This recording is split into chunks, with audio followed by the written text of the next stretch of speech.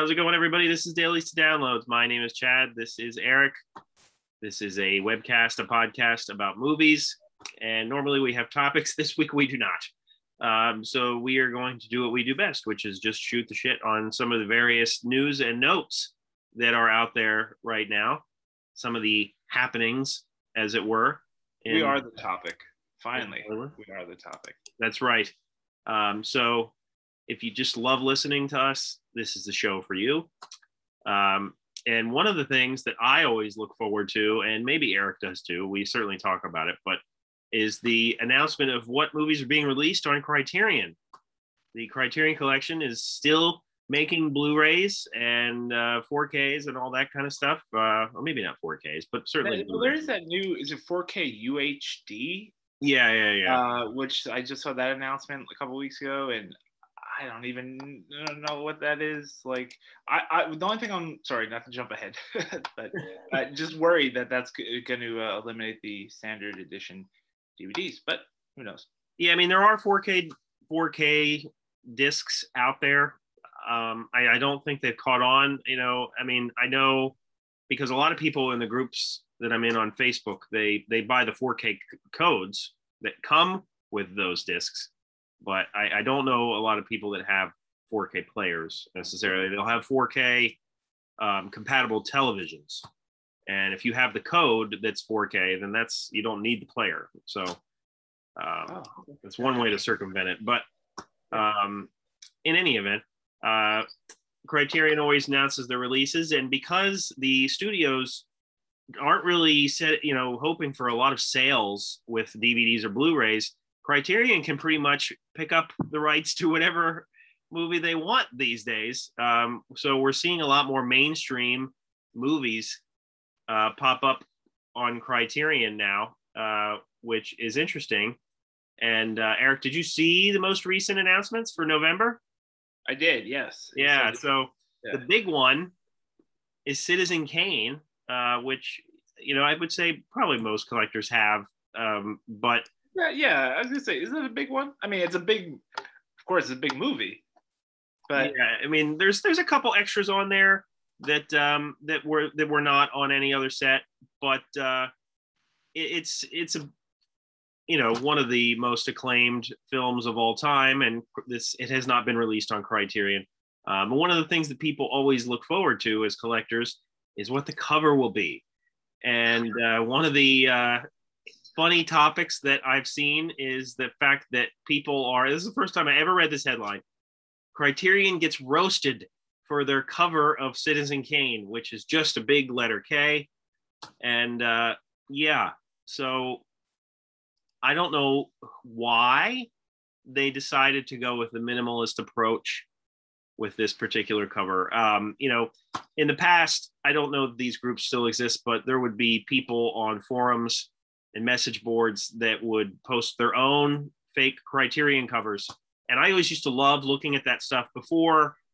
This was during an era where a lot of the movies people wanted to see on Criterion, there was very little chance of those movies ever being released on Criterion, because at the time the studios wanted to release editions of those movies on their own. Now it's really not a factor, but there's probably so many other covers for Citizen Kane that you could have selected.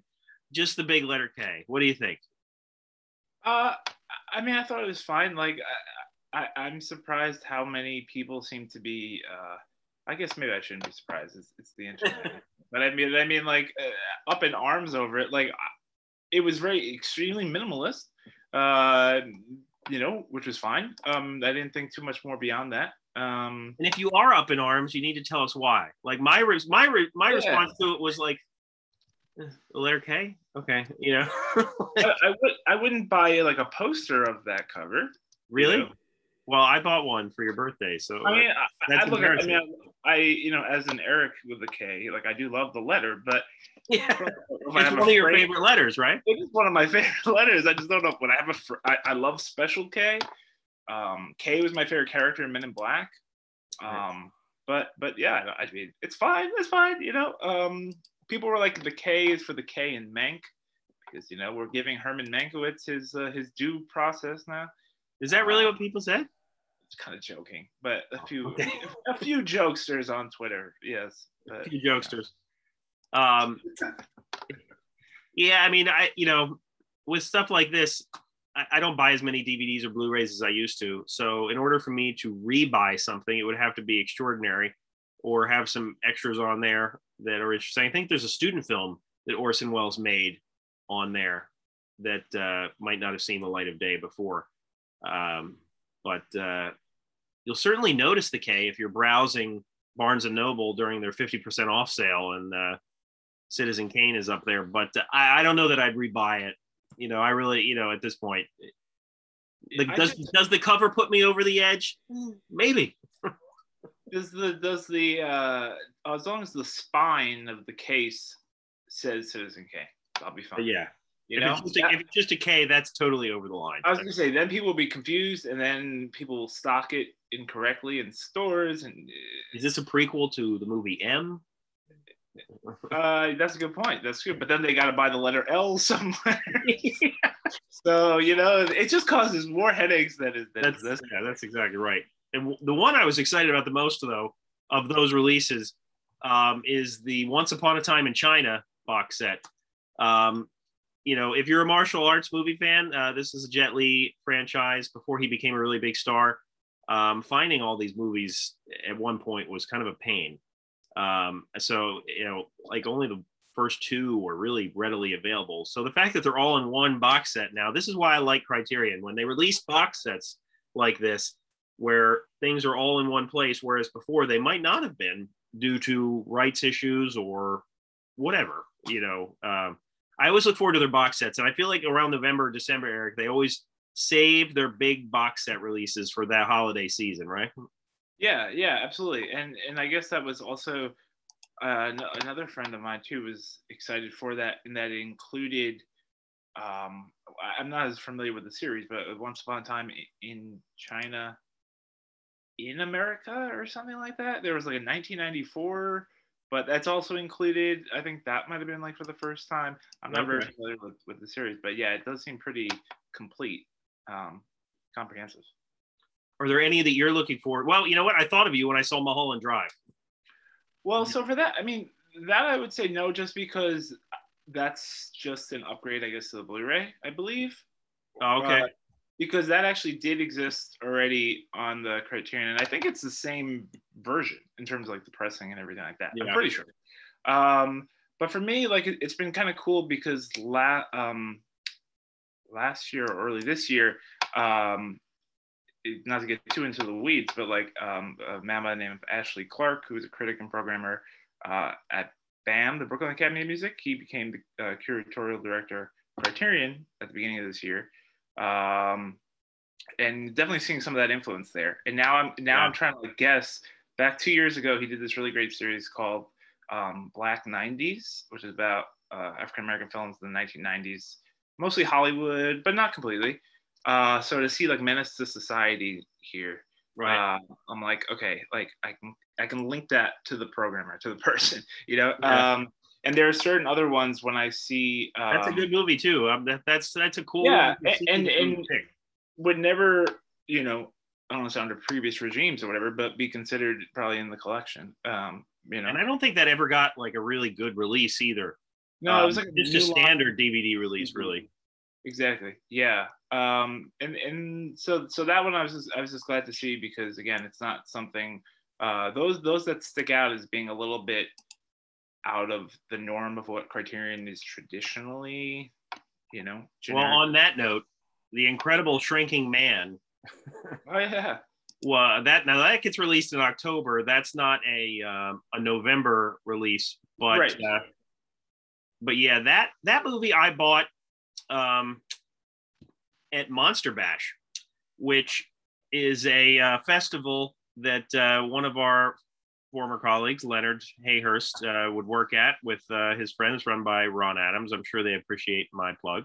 And it's a horror convention, and there was a couple box sets that were released at one time of like B-movie classics. I mean, they were just like, it was just basically the movie itself in this little box set. and somebody had recommended The Incredible Shrinking Man to me, and I had to buy the whole box set just to watch that movie because there was no other way to watch it, and it is really great. If you like B movie sci-fi type stuff, it's really terrific. So the fact that that movie is getting released on Criterion is interesting. They do have a precedent of B movies there. They have released several B movies in the past, but it's been a while since we've seen one like that. But absolutely, yeah. So I think that's in terms of some more recent things where I think it's September, October, Love and Basketball. It's gonna be a part of it too, which I think is pretty cool. There was a Bill Duke, I'm blanking on the name, 1992, starring Larry, because I think he was still Larry then. Lawrence Fishburne. I'm Googling it right now. Sorry, Deep Cover. Oh yeah. That was a cool. I watched that movie like as a kid, probably on television. I like edited, and so it's kind of cool to see that as well as Criterion because I feel like people don't really remember that film and Bill Duke as a director.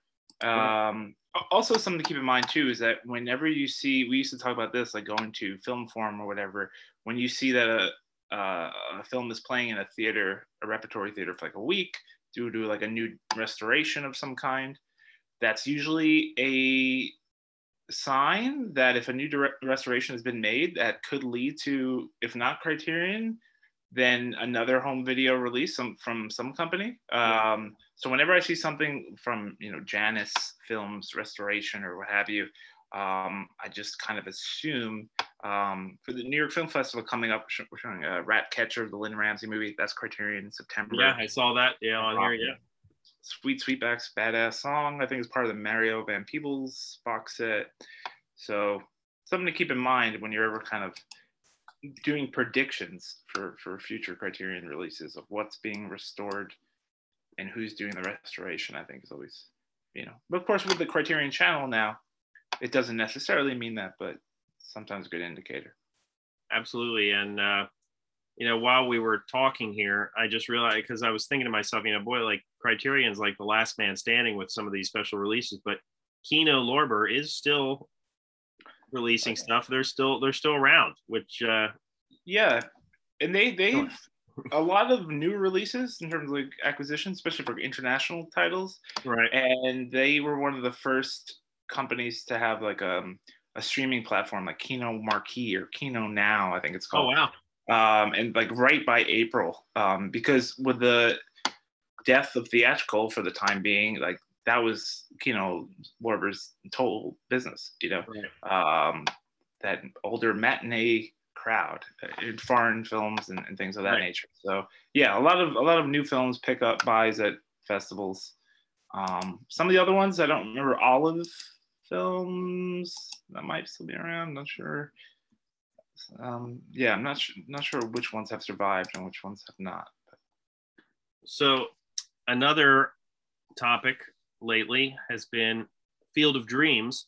The baseball game took place very recently at the time of this recording, but the game itself has spurred interest, and now Peacock has ordered a series remake right to its streaming service, which I find interesting.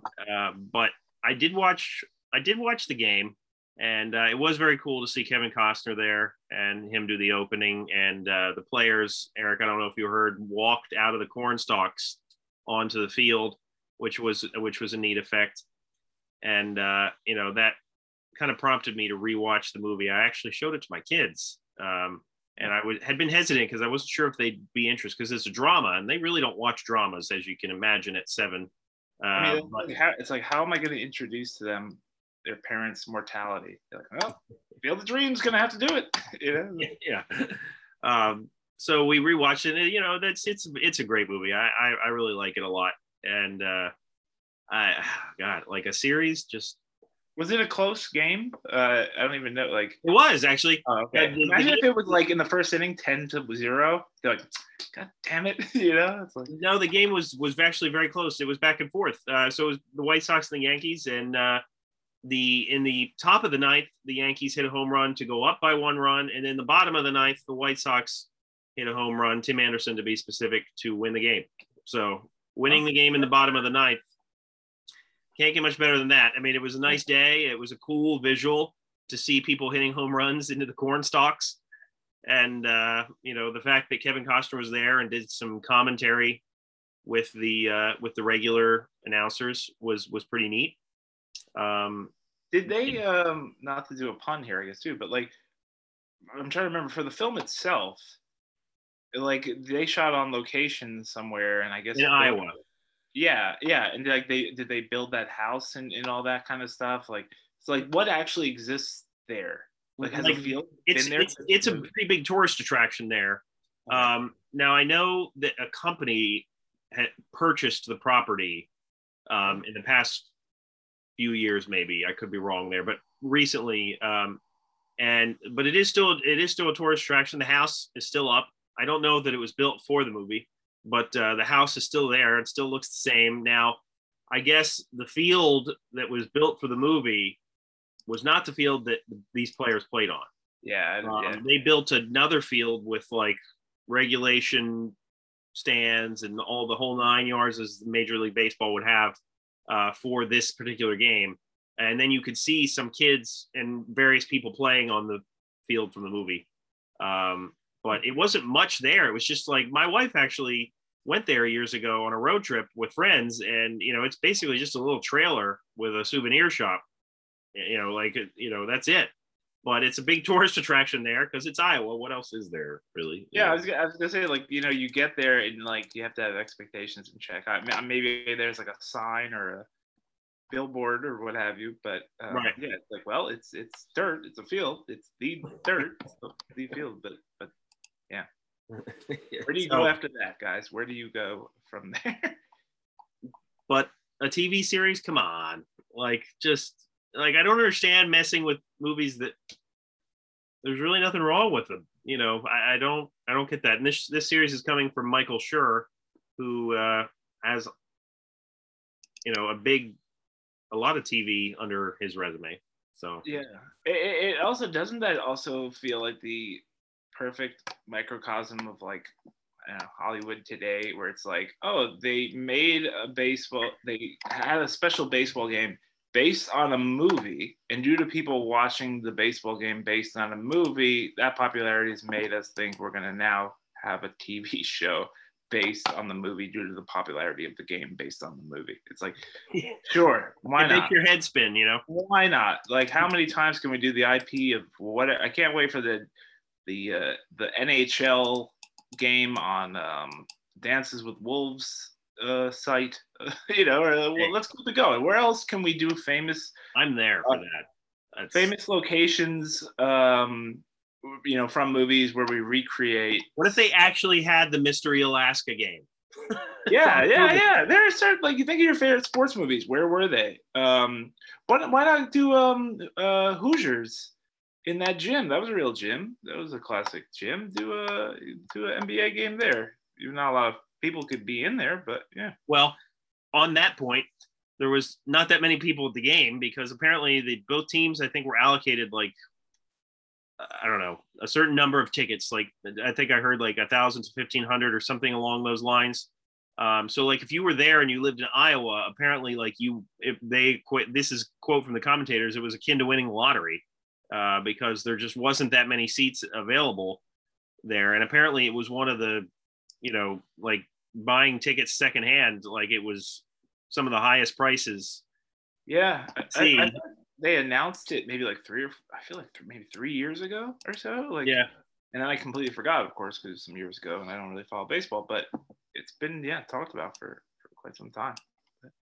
So I will be interested to see what happens with the series. I know they changed the name of the author James Earl Jones played in the movie. In the movie, it was Terrence Mann. In the book by W.P. Kinsella, which is called Shoeless Joe, the author was J.D. Salinger, who is a real person.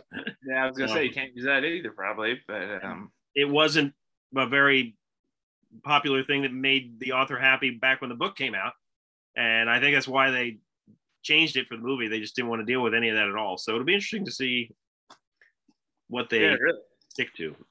Well, I mean, this would be the second random TV series based on a movie starring Gabby Hoffman as a little daughter. No, she's not little anymore, of course. But there was Uncle Buck, which she was in, and then yes, that was a series for about 3 episodes. Yep. No one remembers it, but you can find it on YouTube. And this would be another one. And she's still acting. She's still in a lot of movies. But that's true. It's just funny. I never would have expected Uncle Buck and Field of Dreams to turn out to have television series based on them, just because Field of Dreams feels pretty conclusive at the end of the movie. I don't think where can it go from here, It's like, what new ghost is going to come out of the corn? Yeah, does he create like a ghost league? Like, what the hell is this? Other relatives that he's trying to, I don't know. On the note of the movie, the director, Phil Alden Robinson was his name. And he said one of his biggest regret, the only regret he had for that movie is not including Black players. And it was just something, from what I read, it was something pretty innocent. Like it didn't even occur to him to use black players, but that would have been interesting. So I'll bet you that's something they changed. Yeah. Well, I guess it also depends on when what's the time period of the players. It's like the 30s, the 40s, the 20s. Yeah. So the movie takes place in 1988, and the players, it deals with the White Sox and that whole scandal. So that was 1917, I think. Okay, because there was something like that. There were not racial. There were barriers for different leagues for different races. I mean, back then it would have been what they called the Negro League. Yeah. Satchel Paige and a lot of really legendary players. Jack Robinson, I think, was their original. Yeah, absolutely.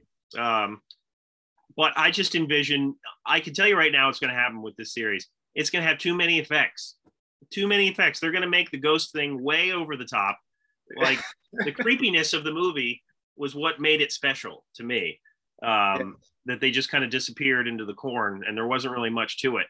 I can just imagine the ridiculousness. Also, I don't know if we've mentioned, is Kevin Costner involved? That I don't know. Like, what are we doing? I'm not gonna watch it. But if we don't even get Kevin Costner back, like, what are we really doing? What are we really remaking here? Like, right. Then just call it Angels in the Outfield Redux or whatever, go that route. I mean, hopefully we get that too. Angels in the Outfield Redux. Oh, trust me. I mean, we got all those Mighty Ducks the television series now for the Mighty Ducks, so I'm sure. Well, I think Angels in the Outfield is still not on Disney Plus because of the I'm guessing the rights to the team logo and stuff like that was featured in the movie. It might be an issue. There's got to be some issue there that we're not seeing. Let's just blame it on Scarlett Johansson. It's probably her fault too. I mean, she got $20 million. Come on, that's ridiculous. Look at it. We got a freaking series now for Turner and Hooch. You telling me we can't crank out an Angels in the Outfield series tomorrow? Come on. Yeah, I know. I agree. So new releases. Eric was telling us before we got on there here that you saw the remake of Candyman. I still need to revisit that franchise, but how was the Candyman remake? I was gonna say, so technically, this is a remake / sequel or something, yeah, right? It's really a sequel, in that it doesn't deny the previous movies, right? But it's not really that involved with the previous movies. It's like annoying when they don't make a choice to me. Like it's like and I haven't seen it, but like make a choice. It's either a remake or it's a sequel. If you can't have, if you're gonna have it be both, then you got to title it something else. It was a movie just called Candyman. Yeah, what I think they want to do is like have it both ways, where it's like don't alienate people who haven't seen the others, right? The other films, but then also don't alienate the true fans, I guess. Right. But it is a sequel in that certain people. I don't want to there's the most famous people from the movie do have a presence in the new one. in some way. What would you call Candyman fans? Candymanites? Candy fans. Candy No, fans. I like that better. I like that better. Fans, right? We call them, and if they're alcoholics, they're brandy man. I don't know. Anyway, I've had a lot of time. Call your handyman to do the. Like I've been thinking a lot about this. But yeah, no, it's okay. I mean, I think it's also something where it was shot in 2019, and the first trailer, I looked this up, came out in like February of 2020 because it was supposed to come out in June of 2020 originally. Right. And then it got pushed back like 3 or 4 times, like so many other movies have. And now it's a little disappointing that with the whole Delta variant, that's like, but like they just at this point, got to put the movie out. It's been over a year and a half, and I will be very interested to see. I'll just say that how the cultural conversation I think has changed a little bit from 2019 to 2021 about racial trauma and racial violence and things of that nature, which I'll be interested to see how people will respond to that. It is, I mean, it's still a gory slasher movie at its core, but in terms of like the backstory and the origins of stuff, it'll be interesting. I could see it being not controversial, but may rub some people the wrong way. But yeah, but I mean, it's worth checking out for the things that normally people would watch these movies for, in terms of like gore and stuff like that. And I've actually, like you were talking about the other ones, I like the first one. I think I saw the second one, but that was it. I think there were like 4, but I was not a loyalist. They were not as big in terms of popularity as some of the other slasher movies of the 90s and 80s, etc. But yeah, it's the director right now is busy in, I think, Atlanta shooting Captain Marvel 2. So she's been swooped up by Marvel as well. I feel like every week we report on. We've talked about that.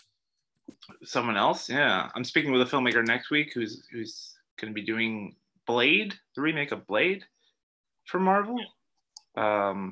Who knows? I feel like one week we're going to do an episode and one of us will get hired by Marvel by the end of the episode. I think that needs to happen. Yes. And I want to give a shout out to Coleman Domingo, the actor who, if anyone saw Zola earlier this year, he's really good in that. And he also has a pretty big role in Candyman. But yeah, it's a cool movie, but very rapidly gentrifying Chicago. Why that's the case, the ghosts of that area. Yeah, so I would check it out. It's only in theaters, I believe.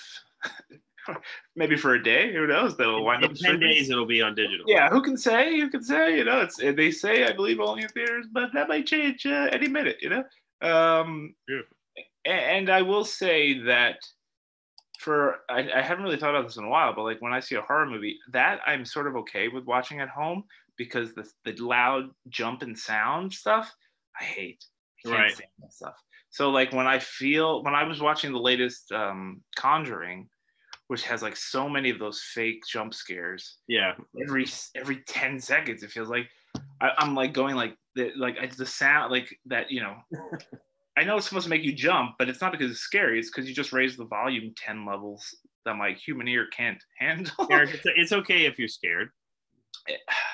No, but don't worry. It's just the cat. It's just it's just a door opening. Don't worry. Haha. So I do like watching those at home because I can control the volume. So I don't need to keep think I'm going to lose 10 years off my life the next jump scare. But it would be cool to see with an audience. I mean, I think there are things in the movie for the fans, if you will. But I do fear as well that it's going to be somewhat of a victim of the pandemic, only in theaters. It'll probably get discovered more down the line than now. Well, I will have to see it. As I said, I need to revisit that franchise in total before I probably see that one. But so we're going to end our random topics this week with Brendan Fraser. So we always do. That's how we always do it.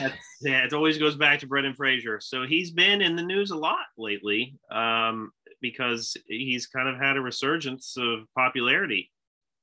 His Hollywood story is not a happy one, but I'm glad to see that he's back in the game and his career is improving, and he is in the movie No Sudden Move, and had a small role in that got some acclaim, to the point where he has recently been cast in a Darren Aronofsky movie, and he was cast in Martin Scorsese movie, Killers of the Flower Moon, with Leonardo DiCaprio and Robert De Niro.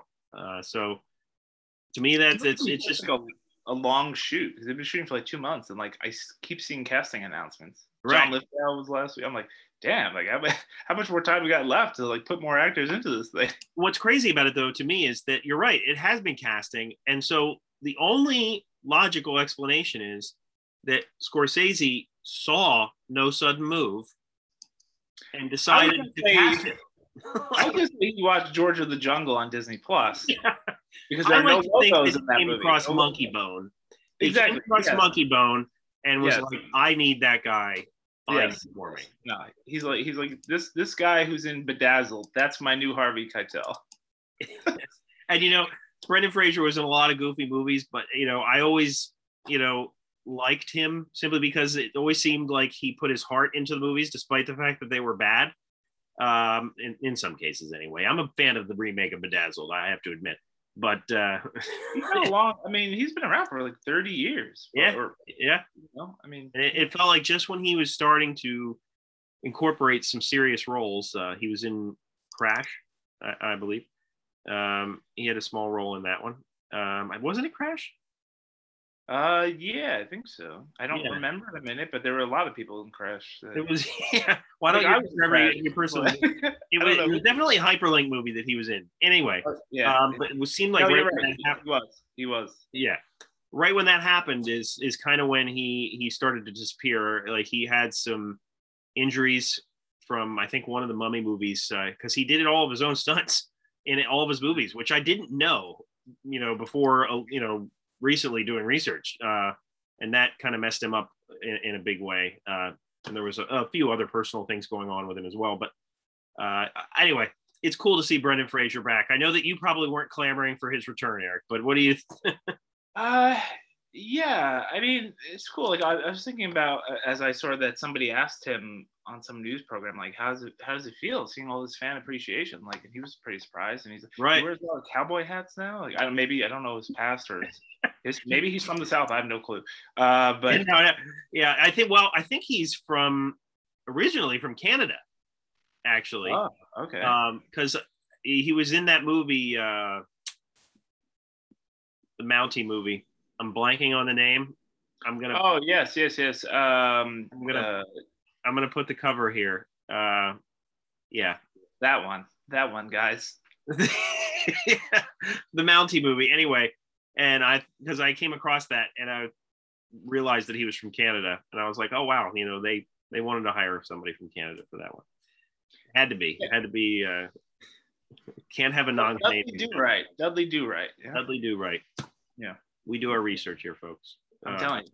Yeah, but he does. I do think it's tough, just like for not as hard as actresses, but I do think for guys like him early on in his career, being like, I guess, like the pretty Hollywood leading man kind of thing, and you kind of get typecast in that, and then usually, some people can change that career trajectory, but some kind of fizzle out, I guess, due to that. Right? And he did try, to his credit, like Gods and Monsters. See, that's what I was gonna say. American, like he did try.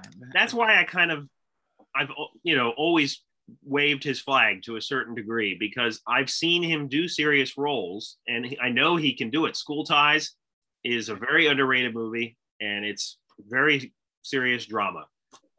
Like you mentioned, Gods and Monsters. He'll have bit parts in dramas here and there. We mentioned Crash.